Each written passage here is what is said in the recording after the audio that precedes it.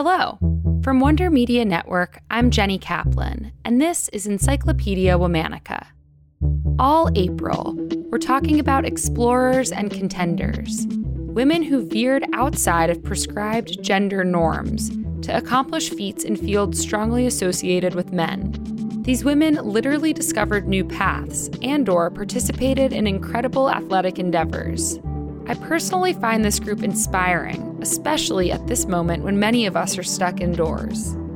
Today's explorer was a famous Swedish rally driver, pilot, travel writer, and war correspondent, known for her adventurous, jet-setting lifestyle. During her short life, she became the first female rally driver in Sweden, the third Swedish female pilot, and the first woman to cross the Sahara Desert by car. Please welcome Eva Dickson. Eva Lindström was born on March 8, 1905, at Stenning Castle in Sigtuna, Sweden. Her father, Albert, was a hippologist who had made a fortune breeding racehorses, and her mother, Maria, was a well-known member of Swedish high society. Eva and her brother were raised in a highly privileged environment.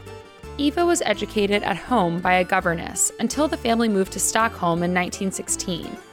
Eva attended two highly prestigious schools in Stockholm, but was not a particularly great student because of her mischievousness and general disinterest. In 1925, when Eva was 20 years old, she met a wealthy landowner and rally driver, Olaf Dickson. The two married just a few months later. After the wedding, Eva and Olaf traveled around Europe by car and motorcycle. Olaf taught Eva all about rally driving, and soon the two were competing against each other in minor races. In 1927, Eva entered her first major rally event and had a very good showing. She began competing in major races quite frequently, sometimes registering under a pseudonym in order to bypass the rules for male-only events. Eva's success on the track, she almost always finished in the top of the pack, and her avant-garde lifestyle made her a favorite subject of the Swedish press. In 1930, Eva and a friend decided to drive from Paris to Rome, which at the time was quite a journey by car. Eva's husband was unhappy with her increasing desire to travel rather than settle down, and the two divorced in 1932. That same year, Eva became only the third woman in Swedish history to receive her pilot's license. Following her divorce, Eva and an old school friend set out to drive to Africa.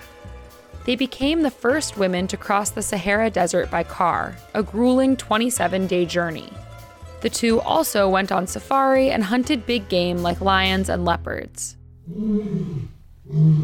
Their adventures garnered great media attention, and Eva published a series of popular travel guides starting in 1933 to capitalize on her fame. Prior to the Saharan Drive, while in Kenya in 1932, Eva met Baron Bror Blixen, the former husband of out-of-Africa author Karen Blixen, and the two began a relationship. Eva left Kenya to make history, but returned in 1934 to take part in a variety of scientific expeditions. She and Blixen rekindled their relationship. In 1935, Eva and Blixen traveled to Ethiopia together so that Eva could work as a war correspondent covering the Abyssinia crisis for a well-known Swedish newspaper. Not wanting to miss any opportunity for adventure, when their time in Ethiopia was up, the two completed the long trip back to Kenya on mules. In 1936, Eva and Blixen were married in New York City. They spent their honeymoon in the Caribbean, sailing around the Bahamas and Cuba with their friends Martha Gellhorn and Ernest Hemingway. Not too shabby. The following year, Eva once again took off on another of her famous car trips, this time with the goal of becoming the first person to drive the Silk Road, starting in Stockholm and ending in Beijing. This solo trip had long been one of Eva's major ambitions, and she wanted to complete it before settling down with her new husband in Kenya. Unfortunately, the trip was a bit of a disaster. Eva drove through Germany, Poland, Romania, Turkey, Syria, and Iran with relative ease before reaching Afghanistan. There, she was told to change her route and detour through India due to the dangers of being a lone female traveler. When Eva got to Calcutta, she fell seriously ill and was treated with arsenic, which only worsened her condition. While in the hospital, Eva also learned that the Second Sino-Japanese War had broken out, meaning that traveling to Beijing would be nearly impossible. Instead, after being released from the hospital, Eva decided to drive back to Europe. By that point, she'd been traveling for almost 9 months. On her trip back from India, Eva stopped in Baghdad in 1938 to see friends. One night, after dinner at a friend's home, Eva lost control of her car. She crashed, trying to get through a steep curve, and died instantly. She was just 33 years old. Though her husband was telegraphed immediately with the tragic news, he was out of contact on a safari at the time and didn't actually receive the message until he returned to Nairobi on July 28, 1938. Eva's body had already been sent back to Sweden and had been buried 3 months earlier on April 22nd in Stockholm. This episode of Encyclopedia Womanica is brought to you by BetterHelp.